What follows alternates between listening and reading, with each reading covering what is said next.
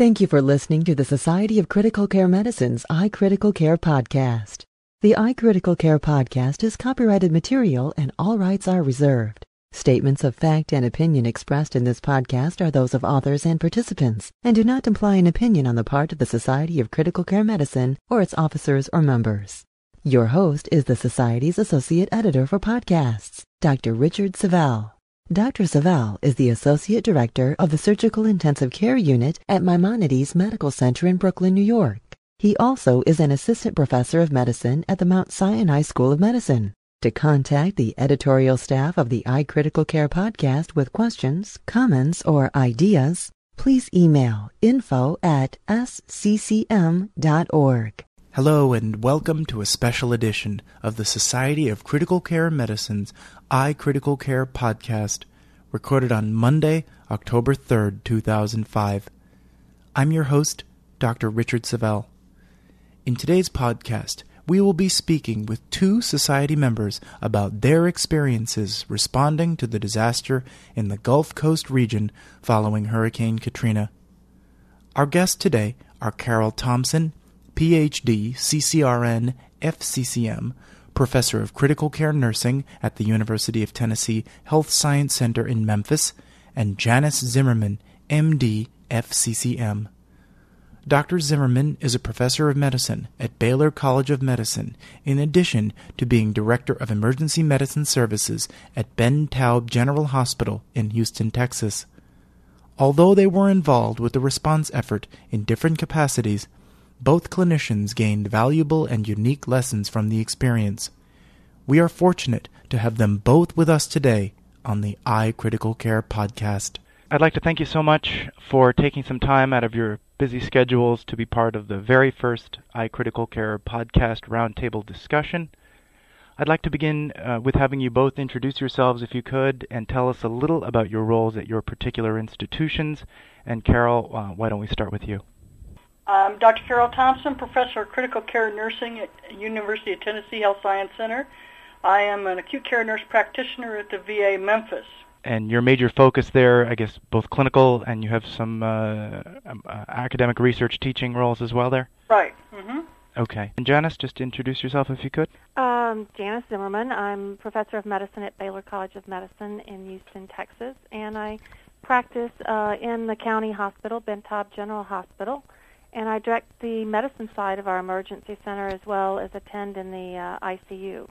At this point, what I thought would be most interesting is to hear a little bit about your particular experiences, both volunteering and working with the recovery effort after Hurricanes Katrina and Rita. And for example, and we'll start with you, Carol, what components were implemented well at your institution and locally? What might have been done better? What lessons you feel you might have learned that might help us to deal with the inevitable next disaster? We were told that Memphis was to expect 100,000 evacuees. And so that meant the whole community, including the mayor, had to decide upon a plan on how to receive these. But as far as the specific hospitals, they routinely meet every week to discuss community hospital issues. And so there was already a system in place in order to coordinate such an influx. We were told, like I said, we were going to get 100,000 evacuees, but then we were told we were getting and did receive 40 hospital-to-hospital transfers. What happened with those is what was specifically the primary reason for their hospitalization had some influence under which of the facilities in town did receive them. For instance, one of our hospitals does a whole lot more dialysis than all of them do some, but one of the hospitals in particular. So that was an example.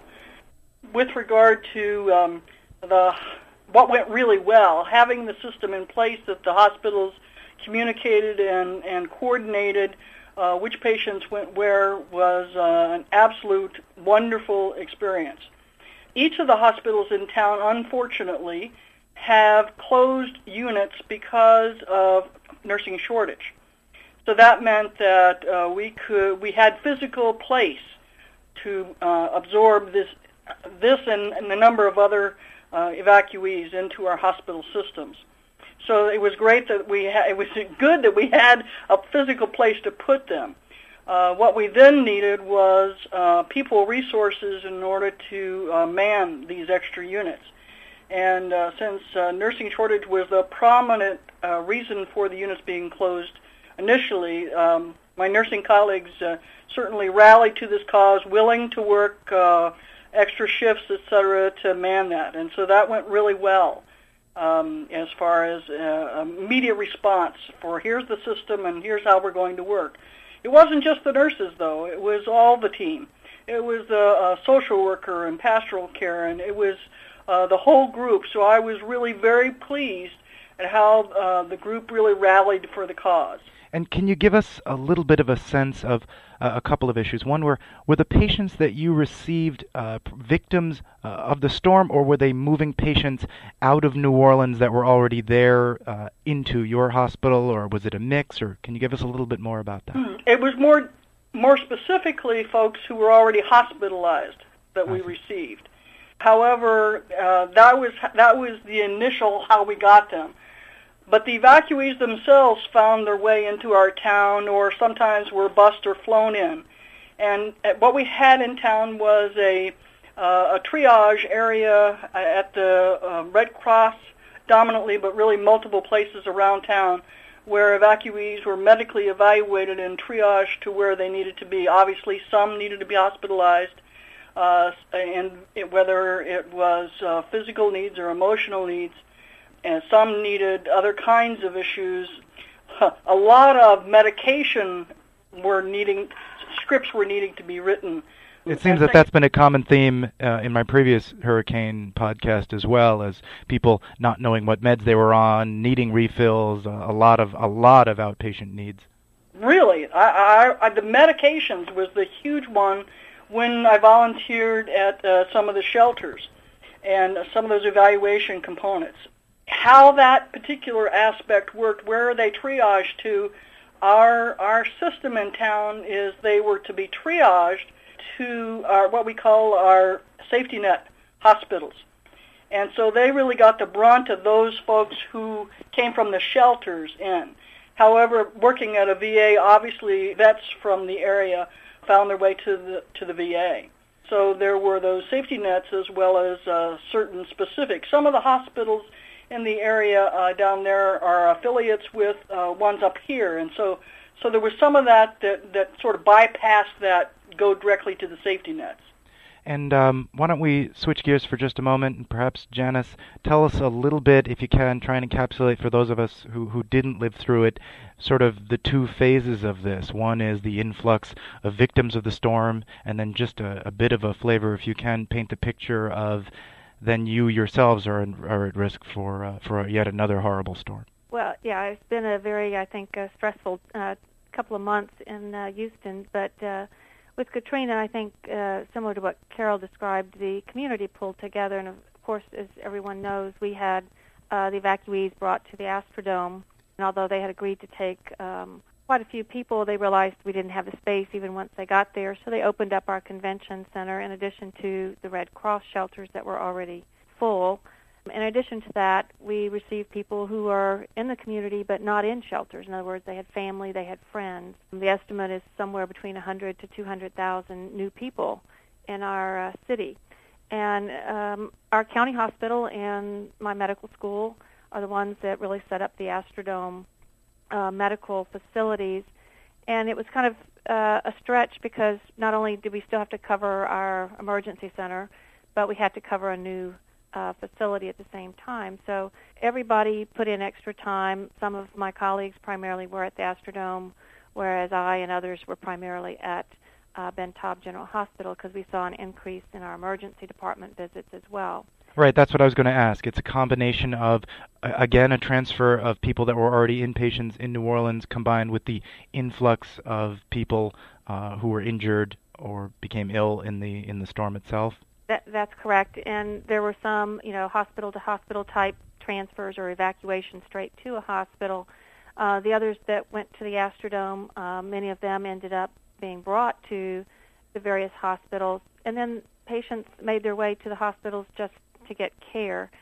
One thing that helped us out, I think, is that our fire department, our ambulance providers, really took a role in making sure that these patients, as they were coming out of the Astrodome needing to be taken to hospitals, were evenly distributed and not just taken all to one hospital. Otherwise, we would have probably been in worse shape than we were. And it sounds like in both cities that the EMS really did attempted to try and coordinate that. Is that a correct statement? Yes, they did. Like I said, and we are continuing with that kind of approach now, so that we don't, as we get into our winter months and things, we don't overload any one hospital. So it worked well. Whether it's going to continue to work well, we'll see as we go forward in our winter months here. But a lot of chronic illness that we saw, people who had probably pretty poor access to care prior to the hurricane, and then decompensated. Clearly they ran out of medications, and as Carol said, they didn't know what they were on. They didn't know sometimes their diagnoses, which made it very, very difficult for many of the physicians to try to figure out what to do for some of these. Yeah, I've heard this now. This is the second time that this concept of some sort of national electronic medical record really would have implications for disaster management as well. I think you're absolutely right, because even if we could have found their physicians, which would have been difficult, their records were not accessible to them. So I agree, we need somehow a better way of transferring information in a timely manner.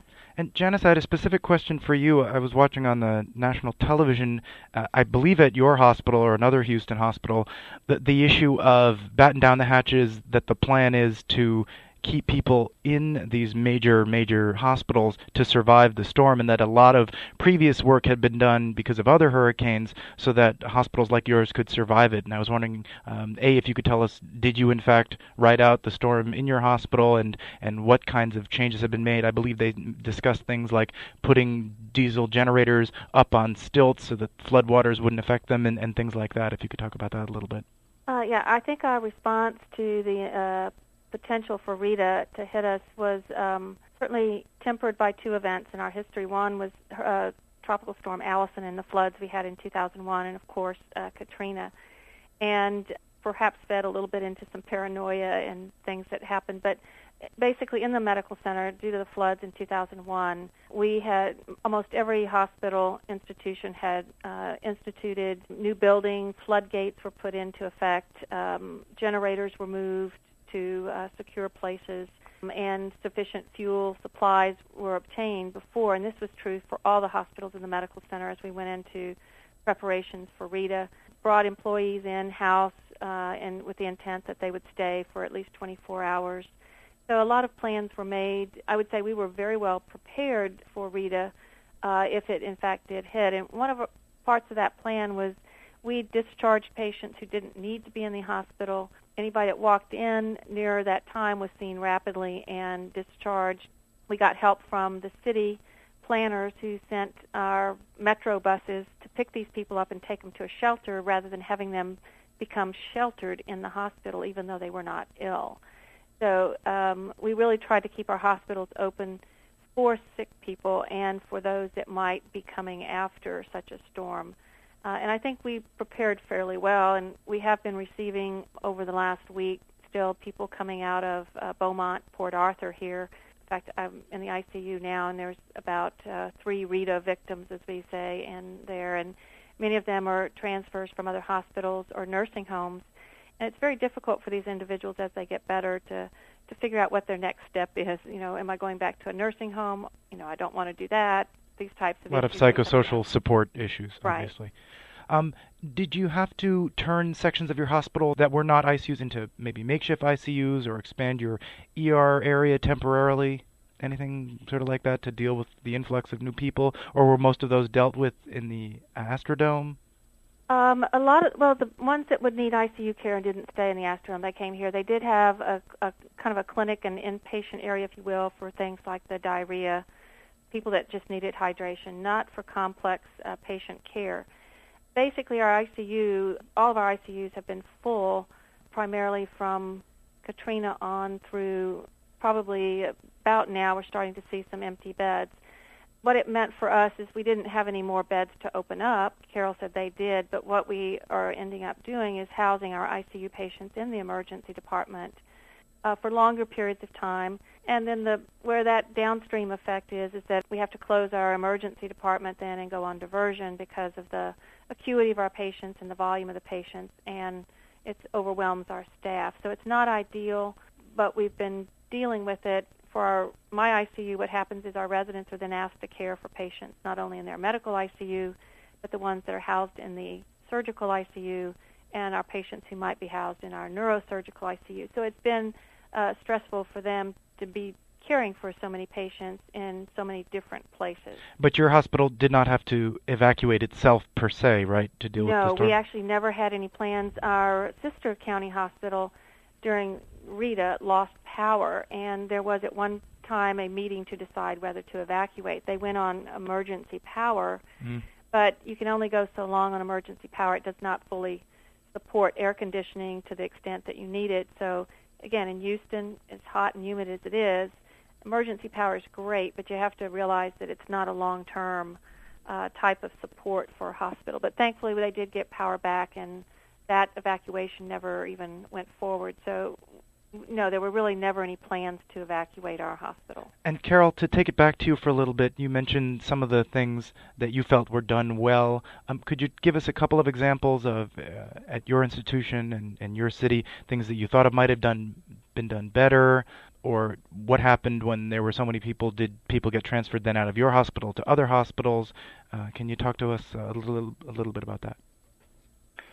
Yes, I felt that the hospitals really rallied their resources, and some of the things that we did, since we knew that the hurricane victims would have a much broader scope of team needed than some of our typical ones, we flagged any of our folks who were Katrina or Rita victims. We flagged that in the record. And so that triggered immediately a broad scope of consults from social work, pastoral care. Really, everyone was evaluated for post-traumatic stress who had that kind of a flag. A lot of communication issues, trying to keep families in touch with each other, that kind of thing. Oh, it was huge, just huge. They cared more about was Aunt Susie or Uncle so-and-so, did they make it or not, more so, and until that was really addressed, the patients had difficulty focusing on their own needs. Was there sort of one or two really sort of powerful stories that you heard there that you wanted to share with us? Anything in particular during your time dealing with this sort of overwhelming flood of victims that really stuck out in your mind? Well, I know some people have some specific cases that really stick out in their mind, but to my mind, each one of them had their own special story, and it ripped your heart as you listened to it and you tried to deal with it. So that was some of the response for those of us who responded to it.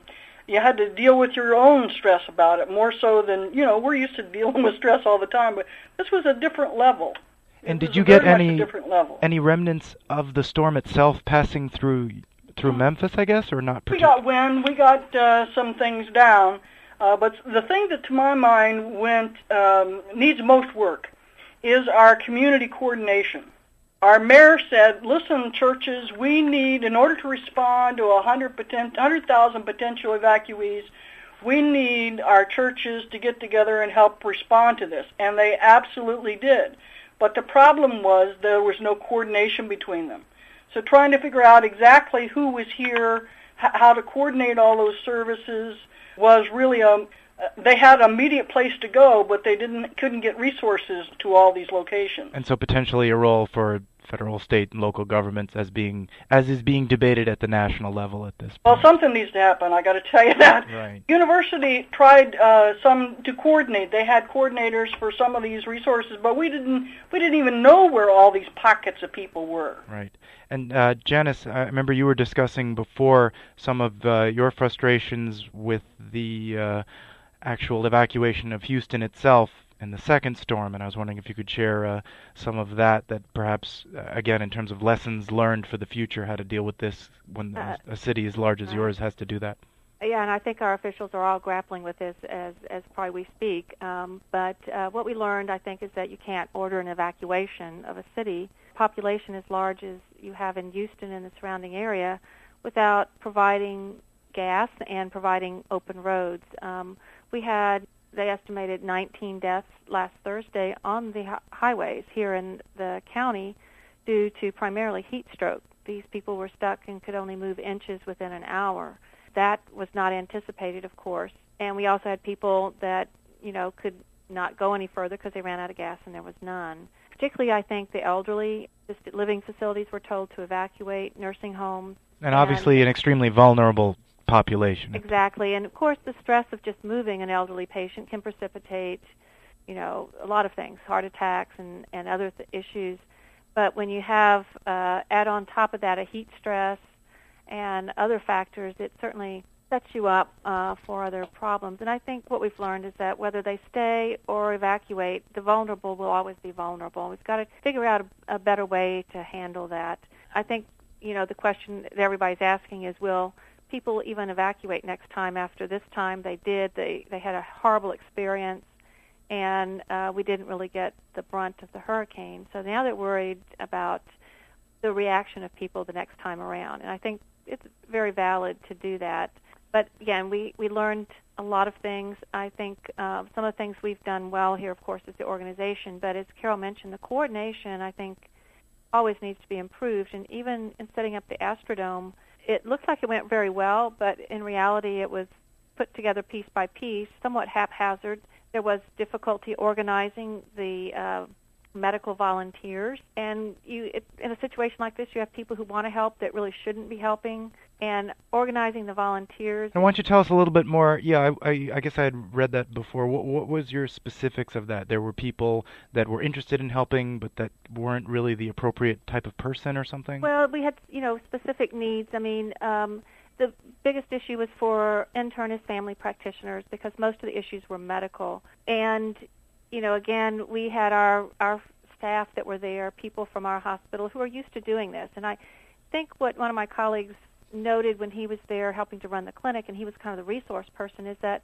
unless you're, have experience in acute care medicine, we found that people were wanting to do, MRIs, from the Astrodome. They wanted to work up every detail, and that wasn't the point. It was kind of like stabilize this patient, get them back on their feet, and then let them, give them the tools to do what they need to do, whether it be finding home, find their family. I was told in the Astrodome with the diarrhea, they had kind of an inpatient area, but it isolated them from their families. And those people who had recently been lost from their families, even if they had diarrhea, weren't going to see the physicians because they didn't want to be separated. So, I mean, it's interesting little details like that. You don't want to create hindrances to be evaluated by physicians, right, et cetera, et cetera. The other thing that I thought was interesting is we got a lot of resources in the Astrodome. We had better medical care there than I have in my hospital because it was, very popular. We had a portable CT scan. We had podiatry services. We had dental services, and they were immediate, which was great. But now the Astrodome is closed, and we still have these people in our community that need those resources, and yet we don't have them. It sounds like the common theme that I'm hearing from both of you, and I think we're sort of heading towards the end here, is that it sounds like at the individual institutional level that disaster plans have been practiced and were able to be implemented quickly. But the more concerning area, and that I'm hearing this from both of you, is communication, coordination, and there was a lack of infrastructure in place other than, okay, it's time to evacuate, which was really putting too much pressure on these arteries in these cities to get people out, and which, from what I understand from Janice, may have been in part involved in some deaths as well, separately. Carol, do you have any other comments on that sort of a statement?